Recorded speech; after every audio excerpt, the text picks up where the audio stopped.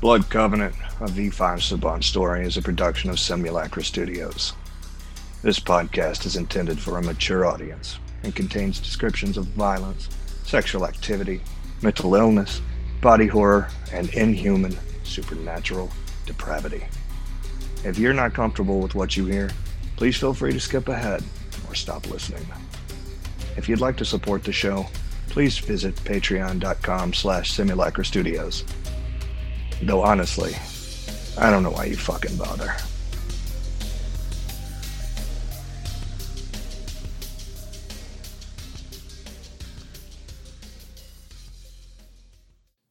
We are on the streets of New York. Your pack, the Blood Covenant, has received an invitation to a private party. This party is in the lobby of a high-rise condominium on the island of Manhattan called the Echelon. How is your pack getting to the party? I suppose it depends on how we travel around in general. Like, do we have a van? A pack van? I mean, I'm always good with walking. Well, I probably have a car. I mean, I've got resources in connection, so it's not hard. Okay, so you guys roll up in Leon's car, and one by one, you get out of the car. Leon, describe your character for us, please. Well, the first thing, because he's obviously driving, he gets out, and the car itself sort of slightly shakes from the mammoth of a man that comes out. He is very big. We're talking well over 6 feet tall, and very thick of limb.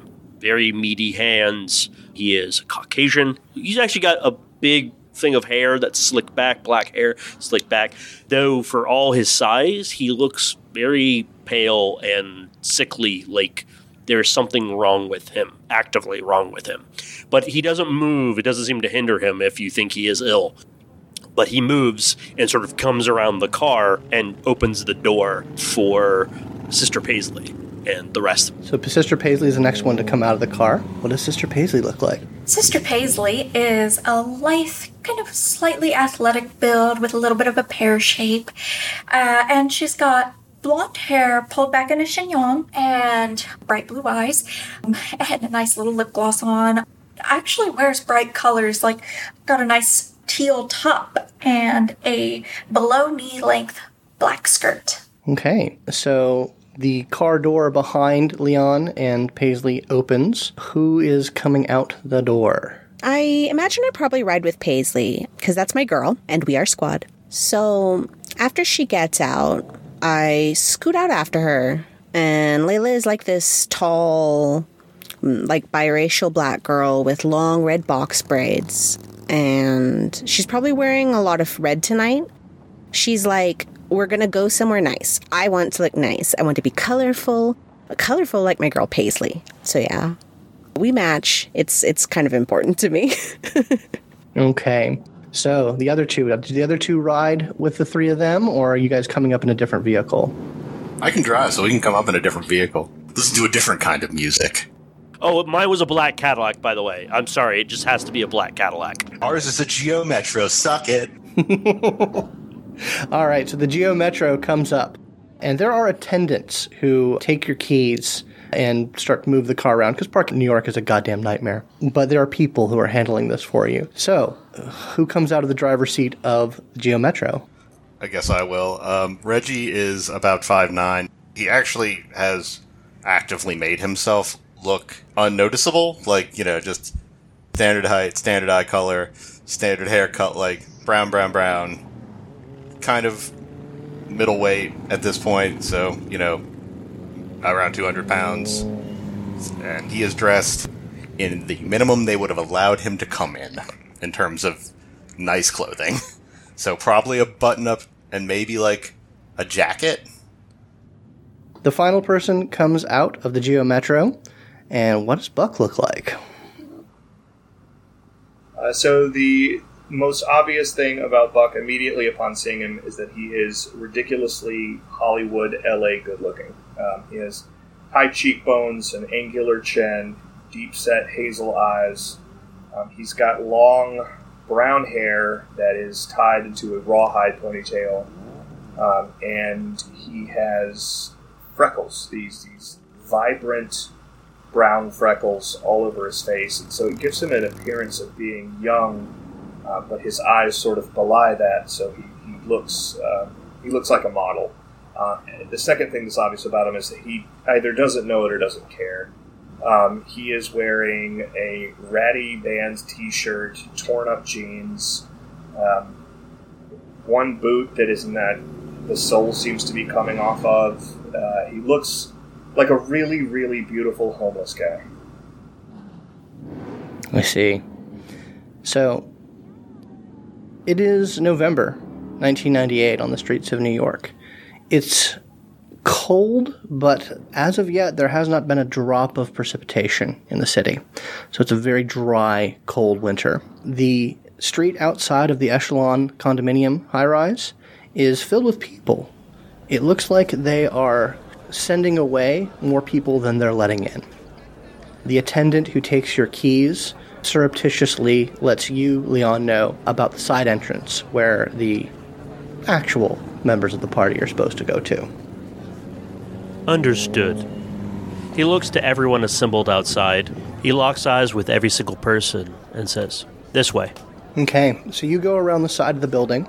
It's more of a maintenance entrance than the actual people who would normally be coming in and out of the building, but it seems to have more security on it. You know, any partygoers, any mortal partygoers who wander their way around the building are quickly, roughly removed from this area. But the five of you are let by without a word. Question.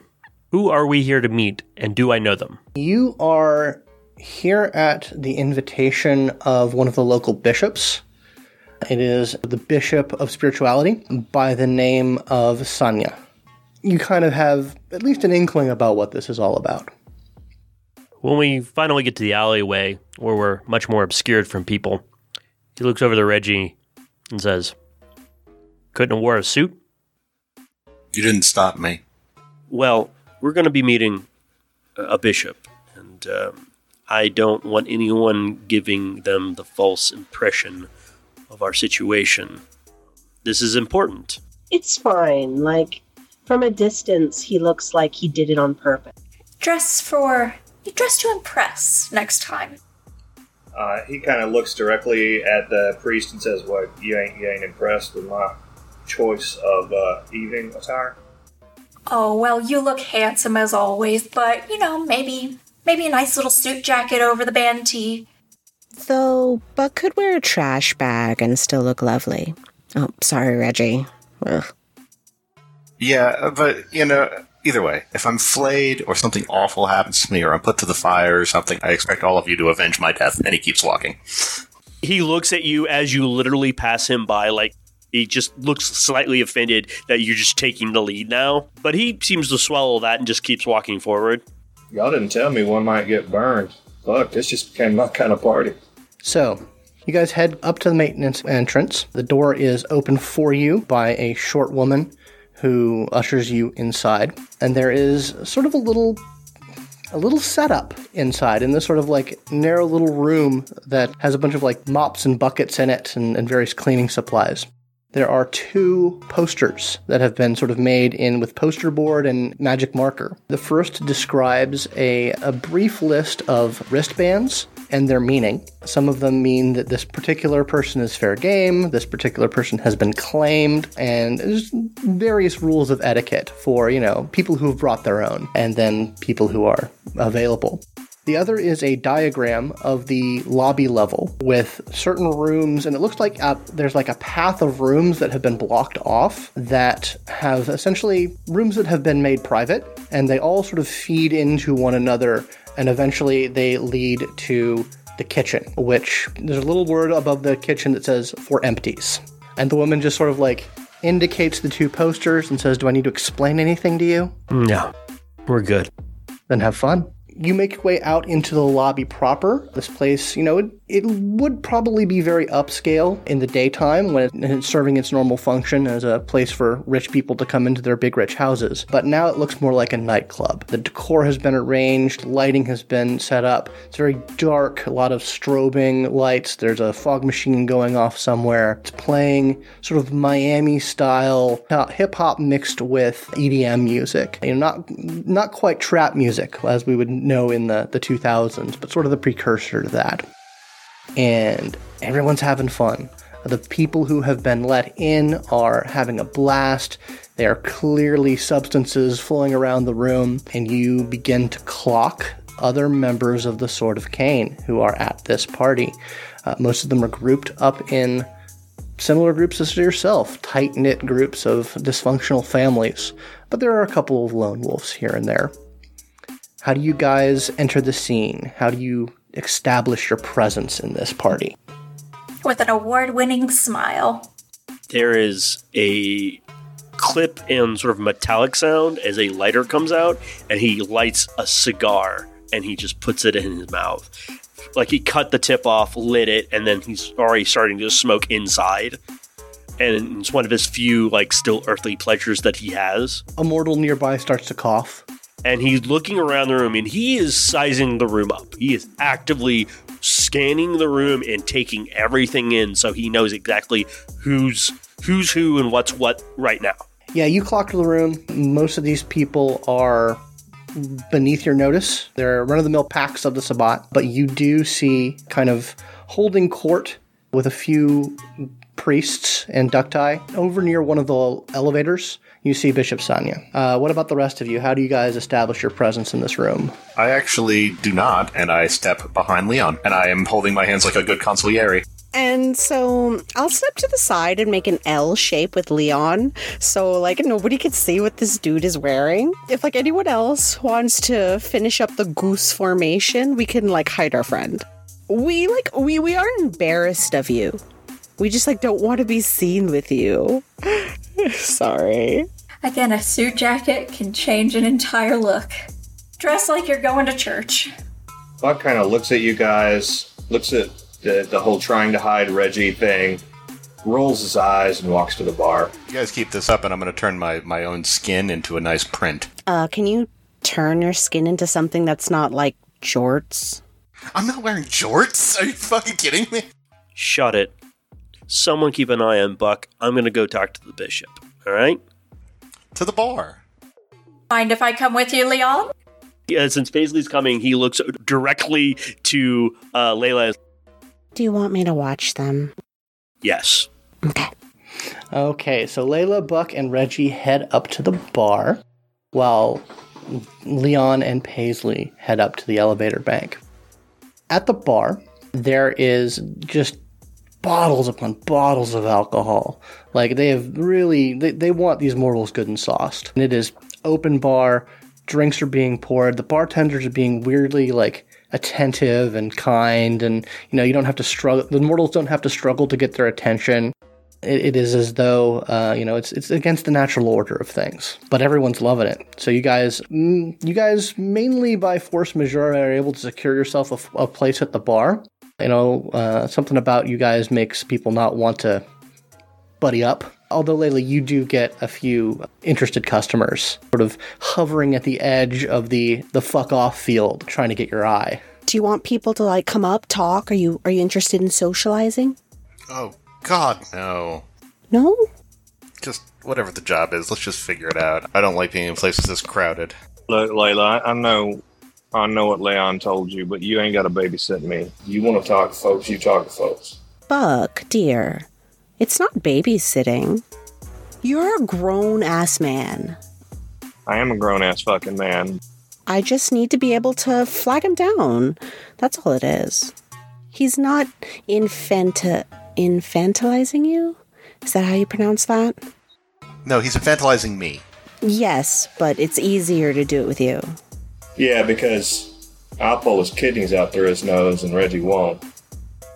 I would never perform an act of violence against the leader of the pack. That'd be ridiculous. That'd be a ridiculous thing to do. Yeah, especially to like say it out loud. That'd be absurd.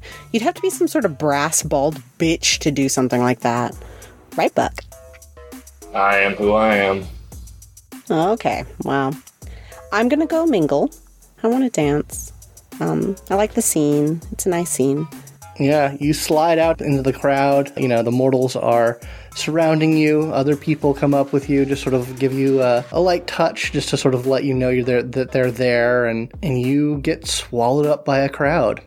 Over at the bar, one of the bartenders, wiry, too tall kind of individual, wearing like a low-hanging hoodie, looks like he's acting as a bar back, just sort of comes up to you guys and says, "You guys looking for anything specific?"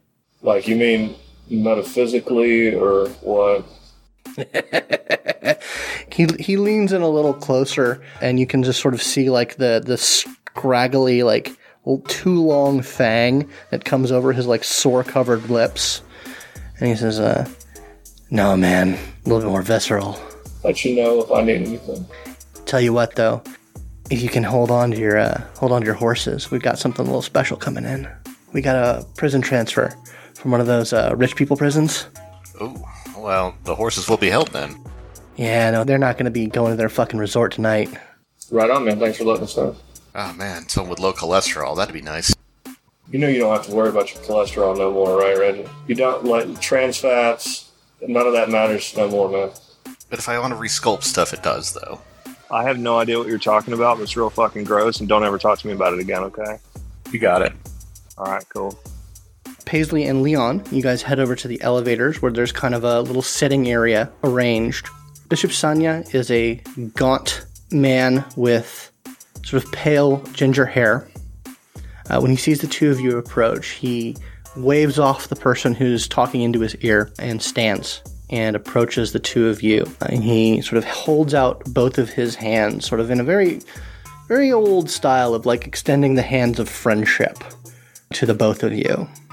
He'll actually, before he goes over there, he takes the cigar out and actually puts it out on like the palm of his hand because he doesn't want to.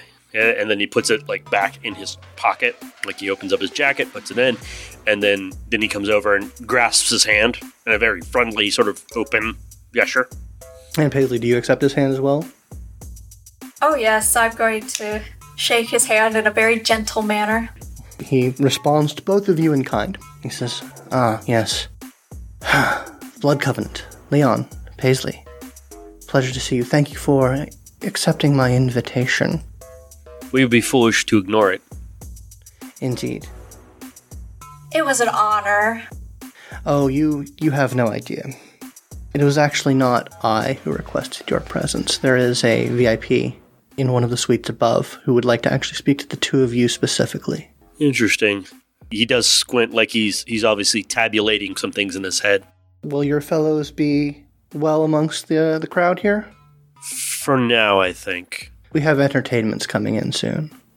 If it gets excessive... He sort of smiles and he says, "Do not worry about excess. None of the cattle will be going home tonight." So Paisley's just going to smile broadly as if this is amazing. Of course, obviously, if you're not going to let the cat out of the bag, well, just play along. He motions to one of the people who was talking to him. "This fine young fellow will lead you up." And the guy goes over, pulls out a key, and like scans something by the elevator button and presses a button. And it looks like this is the elevator that goes up to the penthouse. He goes in and holds the door open for the both of you. You actually notice when you pass by him, you notice that his ears have been molded shut. Well, that's interesting. Paisley, who do you think it is? I don't know, but if it's anybody higher than the bishop, that could be very interesting. I don't know, it seems like an opportunity. Probably. I mean, I would, if we were in trouble, if we did something wrong, I'm pretty sure I'd know about it. So the elevator goes up, it dings its way up the 17 floors of this particular building until it reaches the penthouse. The doors open, and the first thing the two of you detect is this wall of smell of blood. It is incredibly present in this room, just from the opening of the elevator doors. You don't see any right now, though. What you see is a incredibly modern penthouse suite at the top of this building. It's not the tallest building in Manhattan, not by far, but it has a pretty good view. It looks over the bay. The Twin Towers are a few blocks away, and it is styled in incredibly modern styles. Everything is white with onyx trim. It is immaculately kept. You don't see a speck of blood anywhere, although it is assaulting your nose wherever you go. You hear sort of a crisp voice from deeper in the condominium as the doors open. "Are my guests here? Please, come in." I'll walk in first. You head in, and you see this is a very open floor plan sort of place. It's large, wide windows looking out over the city. As you come up closer to the voice, you see a body lying haphazardly across one of the tiles of the kitchen. It's a man, huge. You're not sure if they have gigantism or not, but they are bigger than you, Leon. Very muscular, very big. You see sort of the signs of a slit throat with only a few drops of blood around it. Following the voice further, you head into a bedroom where you see another similarly large person, this one time a woman. You think they might be related in somehow? The features are similar, but the size and the same slit throat with just a few drops of blood around. And eventually you find a very large, wide open bathroom that has a simply obscenely large bathtub in it. And that's where the blood is. It's all in there. And a decidedly alien figure is lounging, two spindly, almost insectoid arms draped over the sides of the tub. This is a tub that could fit all three of you if you wanted to get on in. They turn slightly, and you see the strange, beautiful but alien figure. This is Sasha Vikos, Priesky of the Sabbat. May I join you? Business before pleasure, Sister Paisley. He doesn't take a knee or anything like that, Chivalrous did, but he does look down. He's not supposed to look directly at this person. Yeah, I'm just going to, I apologize and put head down. No need. The blood is all of our addiction, all of our temptation. And I wouldn't want any of this to go to waste. And she moves herself around the tub so that she's more facing you, so that you can see them fully. And the alienness and the beauty is still apparent. Their skin is a uniform bruised purple, and there's just these ridges of bone that come out. You see the edge of their slight breasts as they dip into blood. And their head has this crest-like ridge bone formation. And she regards the two of you and says, "I have heard of your pack. I have heard of your deeds. Your liberation of the Snake's Den and what you got from there. I'm very impressed." We are honored that you would say that. We worked hard. Yes, thank you. So it is not your strength that I have brought you to discuss. I've heard enough of that. What I need to know from the two of you, those who hold responsibility in your pack, I need to know of your weakness.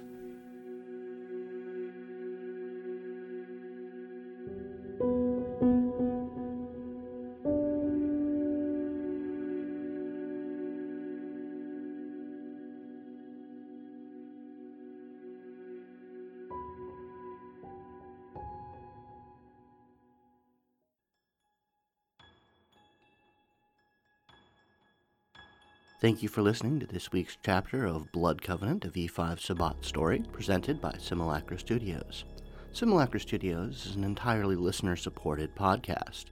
If you'd like to support the show, please visit our Patreon at patreon.com/Simulacra Studios. Patrons can listen to the entirety of Season 1 right now.